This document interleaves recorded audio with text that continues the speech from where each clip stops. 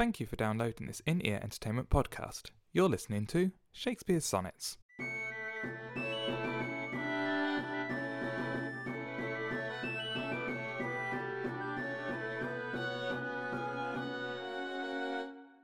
Sonnet 87. Farewell, thou art too dear for my possessing, and like enough thou knowest thy estimate. The charter of thy worth gives thee releasing, my bonds in thee are all determinate. For how do I hold thee, but in thy granting? And for that riches, where is my deserving? The cause of this fair gift in me is wanting, and so my patient back again is swerving. Thyself thou gavest, thy own worth then not knowing, or me to whom thou gavest it else mistaking. So thy great gift upon misprising growing comes home again on better judgment making. Thus have I had thee as a dream doth flatter, in sleep a king, but waking no such matter. That was Sonnet 87, which is essentially one big tongue twister. You're listening to Shakespeare Sonnets. I am Mark Chesley, and I am joined by quite German looking. Hello. Is that how Germans sound? I can do that. Hello is the German word for hello. It is, but it's so close to hello. They might as well just, Guten Morgen. Guten Morgen. Guten Tag. I remember my German. Wo wohnen Sie? I can't remember what that actually means. Where do you live? Where do you live? See? The random thing. Ich werde Sie töten. You live. I will kill you. Okay, excellent. That is the quintessential German phrases. They didn't teach us that one when I studied German, I have to admit. No. Sonnet 87. It's a very odd sonnet in the sense that it doesn't follow the pattern Shakespeare has been going by with his sonnets. There's the end, if you can see it, you probably can't if you're listening to this, but if you have it in front of you and look it up, Sonnet 87, the end of each line is essentially almost every line ends in an ing word, and it gives it this really weird rhythm that we haven't really seen in the rest of Shakespeare's work. And there's probably some academic funky reason for that. I vaguely remember there's something called feminine rhymes as opposed to masculine rhymes. Yeah. But don't ask me what they are. I believe it's to do with where the stress in the syllable is. So a masculine rhyme, the stress is on the part of the word that rhymes. So, and the feminine, it's the second, or something like that. But I imagine it's something to do academically with that. But that's not what this podcast is about. All I think now is it looks slightly bizarre. So you got possessing, releasing, granting, deserving, wanting, swerving, knowing, mistaking, growing, making, all the way through it, and it gives it this very weird structure. Especially, weird in the sense of the 86 sonnets that have come before. Yeah, I kind of like it though. In an odd way, it just, I mean, it makes sense. It's an easy to understand poem from the content. There's not. I'm not sure it is easy to understand, but maybe that's because my brain keeps getting obsessed with the rhyming in it. What do you think it means? What? I don't know. It just Shakespeare just kind of admits that, even though he just kind of put the youth on a pedestal, and then just worship the youth for being his muse, basically. But now he's sort of saying, I'm not quite sure why. After the rival sonnets, after he attacked that guy, he's kind of saying, I'm not sure why I deserve you. It's just sort of like, I'm at the mercy of the fair youth, sort of thing. Yeah. I mean, the fair youth is allowing Shakespeare to write about him, rather than Shakespeare being inspired and having to write. So I suppose this is the end. It feels like the end of Shakespeare's journey. He's had the obsession with the fair youth, being mad at the fair youth when the fair youth slept with someone he liked, trying to get over that, having a rival poet kind of come in and try and take his place. And now he's chased the rival poet off. There's kind of a feeling of, why am I doing this? Is that what you'd say? There's kind of a... It's not... I wouldn't say it's... a doubt of why he's doing it. He knows why he's doing it, but it's more the realization that the only difference between him and the rival the rival poet, may not have been so much that he's better at writing than the rival poet. It's more that the fair youth allows Shakespeare to write about him much more than he allowed the rival poet to write about him. I wonder if that links back to power then. I mean... Yeah. All the way, I would say so. All the way through, we've had the sonnets that Shakespeare has kind of been going, I'm powerless in your beauty, but in reality, it's Shakespeare's had all the power because it's his verse that is making the fair youth live on, and that's been said by Shakespeare a number of times. It's you will live on forever because of my verse, and that's all fine and well as long as Shakespeare was writing those sonnets for himself. But if what's you're saying here is that the fair youth is allowing it, and by sort of deigning Shakespeare to write these things, it actually gives the fair youth back all that power.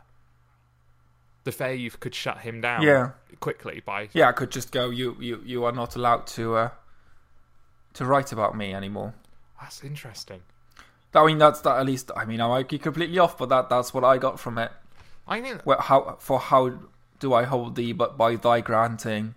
And for that riches where is my deserving, the cause of this fair gift in me is wanting.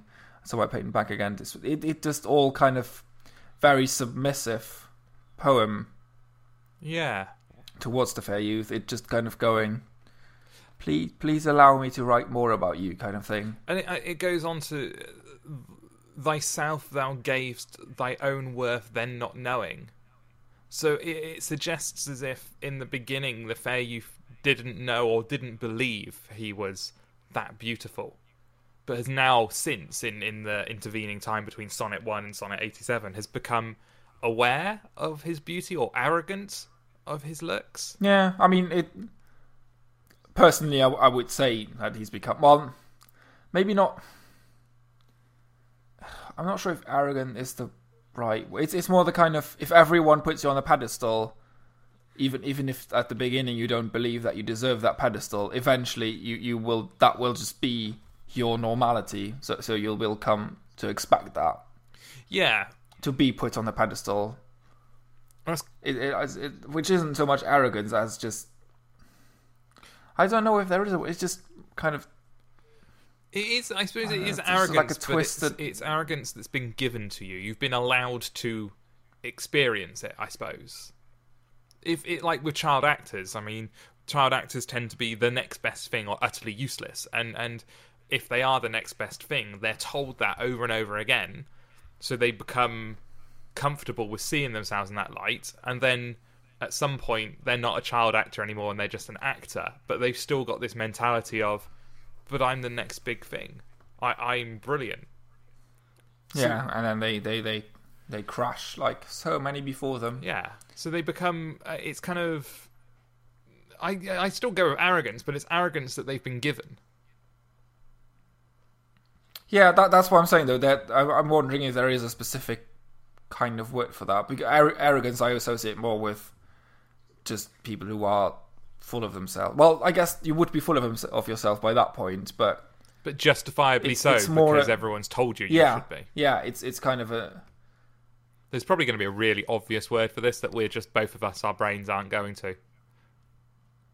We're going to get an angry email going, how did you not know this word? You have been yellow pressed. Yellow pressed, yes. Why not? That sounds like a good word. If it doesn't exist, it now is yellow pressed. I mean, I was going to go with Daily Mailed, but that could also mean that there's a ton of naked pictures of you on a website. Yeah. That talks about how naked pictures of women are demeaning. I love the Daily Mail website. I'm fairly convinced the people who run that are very, very left-wing internet trolls, and they're just that, yeah, having so much fun. Look at this picture of naked Cameron Diaz. Why does everyone put pictures of naked women on the internet? It's horrible. Look at the boobs. And then having like a whole article about how women shouldn't be ashamed of their bodies if they've got a little bit of weight or cellulite. Yeah, next to adverts for bikinis fat shaming. Yeah. It's just so funny. The email is very, very funny. If you haven't been to the Daily Mail online, don't go because you're giving them money, but find screenshots. Install Adblock and then go. Yeah, that works. And then just laugh at the juxtaposition. Ooh, good literary term of various things. Juxtaposition, meaning things put next to each other in an odd way. But you have to use the special word. If you're ever writing an essay in literature, you have to use juxtaposition. It's not necessarily an odd way. It's just showing two opposing, two sides of a medal kind of thing. Yes. Yeah. It's a good word, juxtaposition. It'll give you a couple of extra points on your English essay if you throw that in there somewhere. Even if it makes no sense. Well, we all know. I mean, think of it this way: your lecturer, if you're in secondary school, your teacher's got to get through 35 essays from everyone in the class. After the first page, they're not reading; they're skimming and looking for keywords. So you make the first page make sense. Then after that, you just kind of write and a stream of consciousness and just throw in literary terms every now and then. Juxtaposition, onomatopoeic, those kind of words. I should have totally done. I nearly failed history one year because my teacher he didn't read anything. He had like a small bit of paper, like just tiny bit of paper, and they just had 5 keywords on that. And if you didn't have those 5 keywords, you failed. No matter how good your answer was, you could have the perfect reply. If that one word wasn't on there, you would go from an A to a B, or however deep you would fall. Education, and it works. It's totally a good. But then he lost his leg like 2 years later, so karma's a bitch. That's quite extreme, karma. That escalated quickly.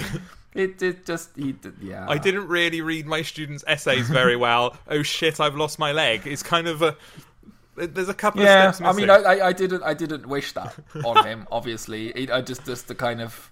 You didn't take his leg. No, he had a motorbike accident. Oh, it was quite sad. I'm just yeah. Bless him. But bikes. Why do people ride bikes? I don't know. How did we get from juxtaposition to riding bikes? I don't know. Very farewell. Thou art too dear for my possessing, Mark. Goodbye, leg. You're too dear for my possessing. Oh God, I hope he's not listening to this. If he is, Thierry's just trying to entertain me. I'm quite ill at the moment, and that's he's. I'm not sure if he is yellow because it's Skype and is not yellow yet. Although my Billy Rubin is heading in that direction, so we shall see what happens in a couple of weeks. Just so dear. The final 2 lines I quite like in this sonnet. Thus have I had thee, as a dream doth flatter, in sleep a king, but waking no such matter. I just think that's really lovely. Thus have I had thee, as a dream doth flatter, in sleep a king, but waking no such matter. Is this suggesting that Shakespeare's just woken up and realised that the past 86 sonnets have been sort of our dream logic? Essentially, that everything he's been feeling has kind of been have been defined and given to him in dream logic. That the fair youth is his muse, and now he's waking up, and that's not so much the case anymore. Yeah. It is. I mean, that's basically what the lines are saying. I've had the as a dream. So I have had you like I've had a dream. It seemed real while I was sleeping, and I was a king while I was in that dream. Because I possessed you. Because I possessed you in that dream. Actually possession. Yeah, a king possessed his.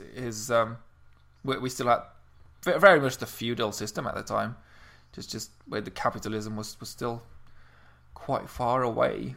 Or at least capitalism as we understand it today. Yes, yeah. I mean, the idea back then of a massive multinational company being above the law of any one country would boggle their minds. Well, not so much being above the law of any country, just being big enough to find the loopholes and just find all the grey areas in Northern Ireland where they can just put all the money and go, we don't need to pay taxes. Yeah, exactly. And even bizarre things like we have fruit and vegetables picked in this country flown to Spain, packaged up there, and then flown back because it's cheaper than packaging it in our country and things like that. It's that kind of scale of capitalism is, you can argue, is extreme and insane. And it's probably, I mean, I'm going to sound like I am sort of on the anarchist side of politics, but I am going to sound like that is going to break down. They will, yeah. It's not a sustainable system that we have. And I've had this argument before, that the idea that the supermarkets sell out of season fruit and vegetables, so you can go into a supermarket in the dead of winter in the UK and still buy strawberries, is bonkers. But it's made by those companies themselves. There's no demand. I'm fairly sure if strawberries weren't there in winter, people wouldn't care. People only buy them because they are there. And they go, oh, strawberries. I've had strawberries since the summer. But it's a whole market that's been created by the supermarket. So the supermarket knew that by putting it there, even though people didn't necessarily want it and there was no demand for it, by putting it there, they've created the demand. And well, that's what capitalism is. Which is stupid. I mean, Apple created several different industries that just didn't exist, just from scratch.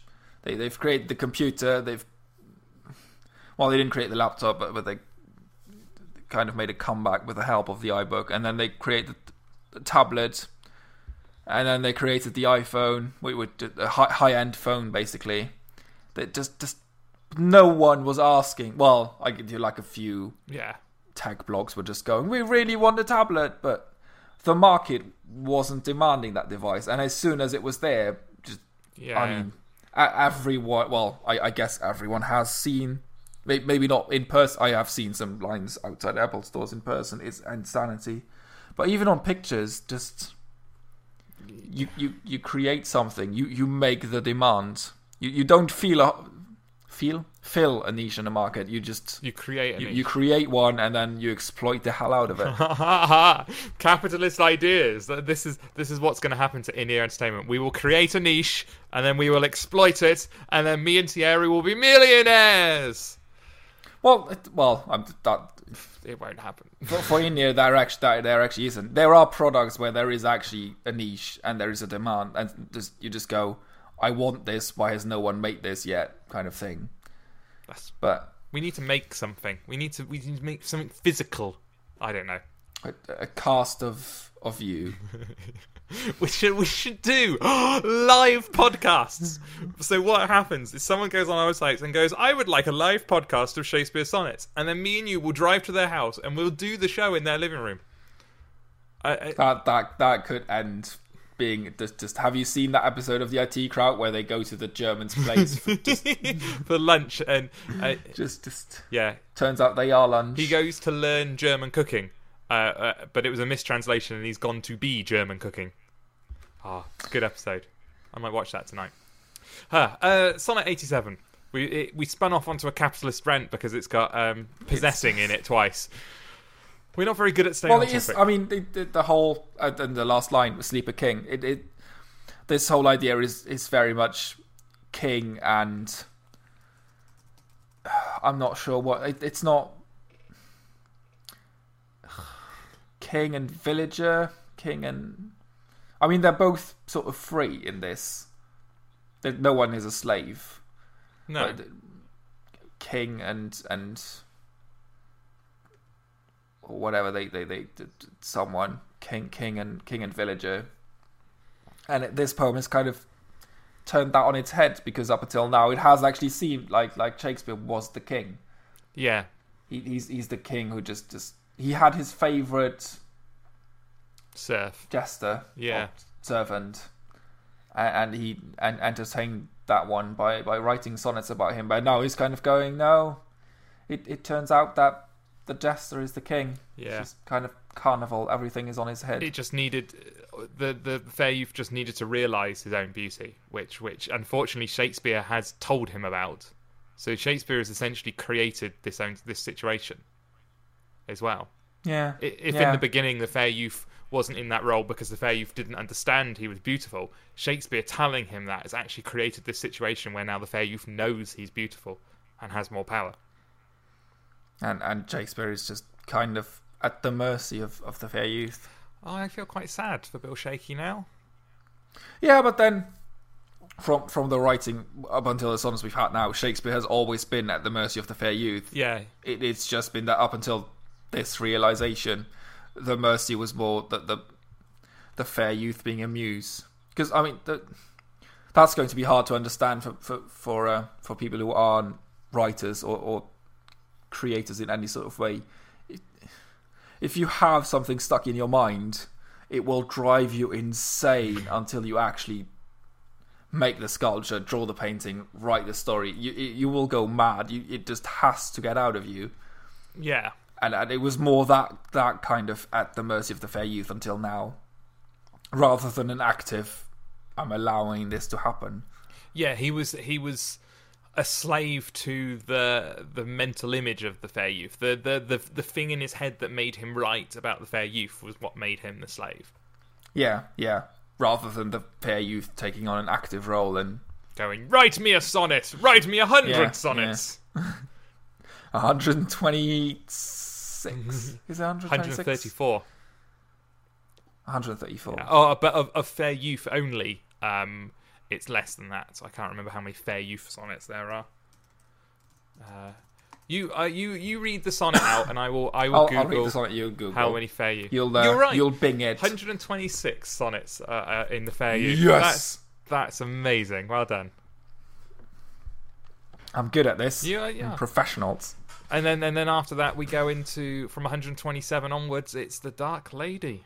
But we got to wait. Why Shall I compare thee to a summer's day? I cannot wait for that sonnet. That's such a good one. I should read this one. Yes, you should. Before I recite some other sonnet from the future that we don't know anything about. Sonnet 87. Farewell, thou art too dear for my possessing, and like enough thou knowest thy estimate. The charter of thy worth gives thee releasing, my bonds in thee are all determinate. For how do I hold thee but by thy granting? And for that riches, where is my deserving?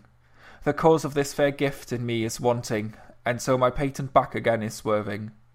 Thyself thou gavest, thy own worth then not knowing, or... screw you, Shakespeare. They're just... Or me to whom? How does sentence just... Thyself thou gavest, thy own worth then not knowing, or me to whom thou gavest it else mistaking. So thy great... Such a stupid sentence.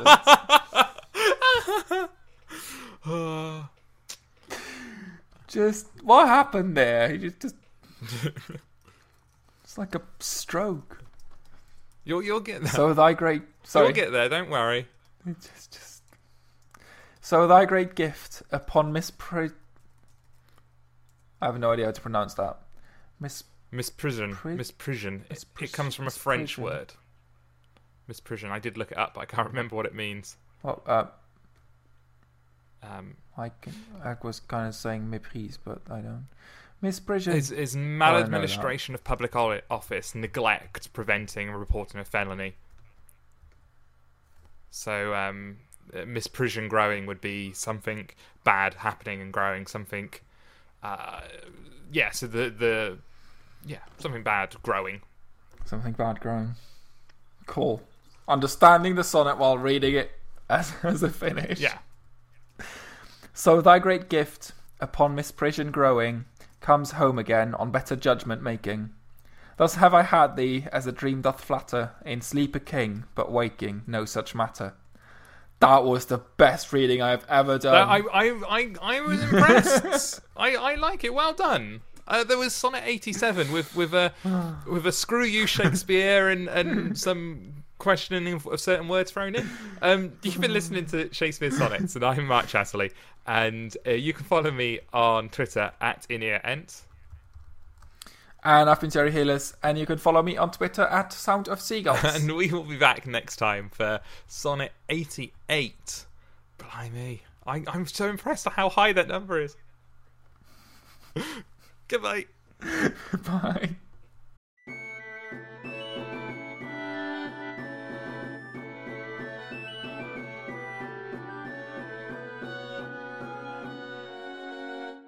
You've been listening to Shakespeare Sonnets with Mark Chatterley and Thierry Ellis.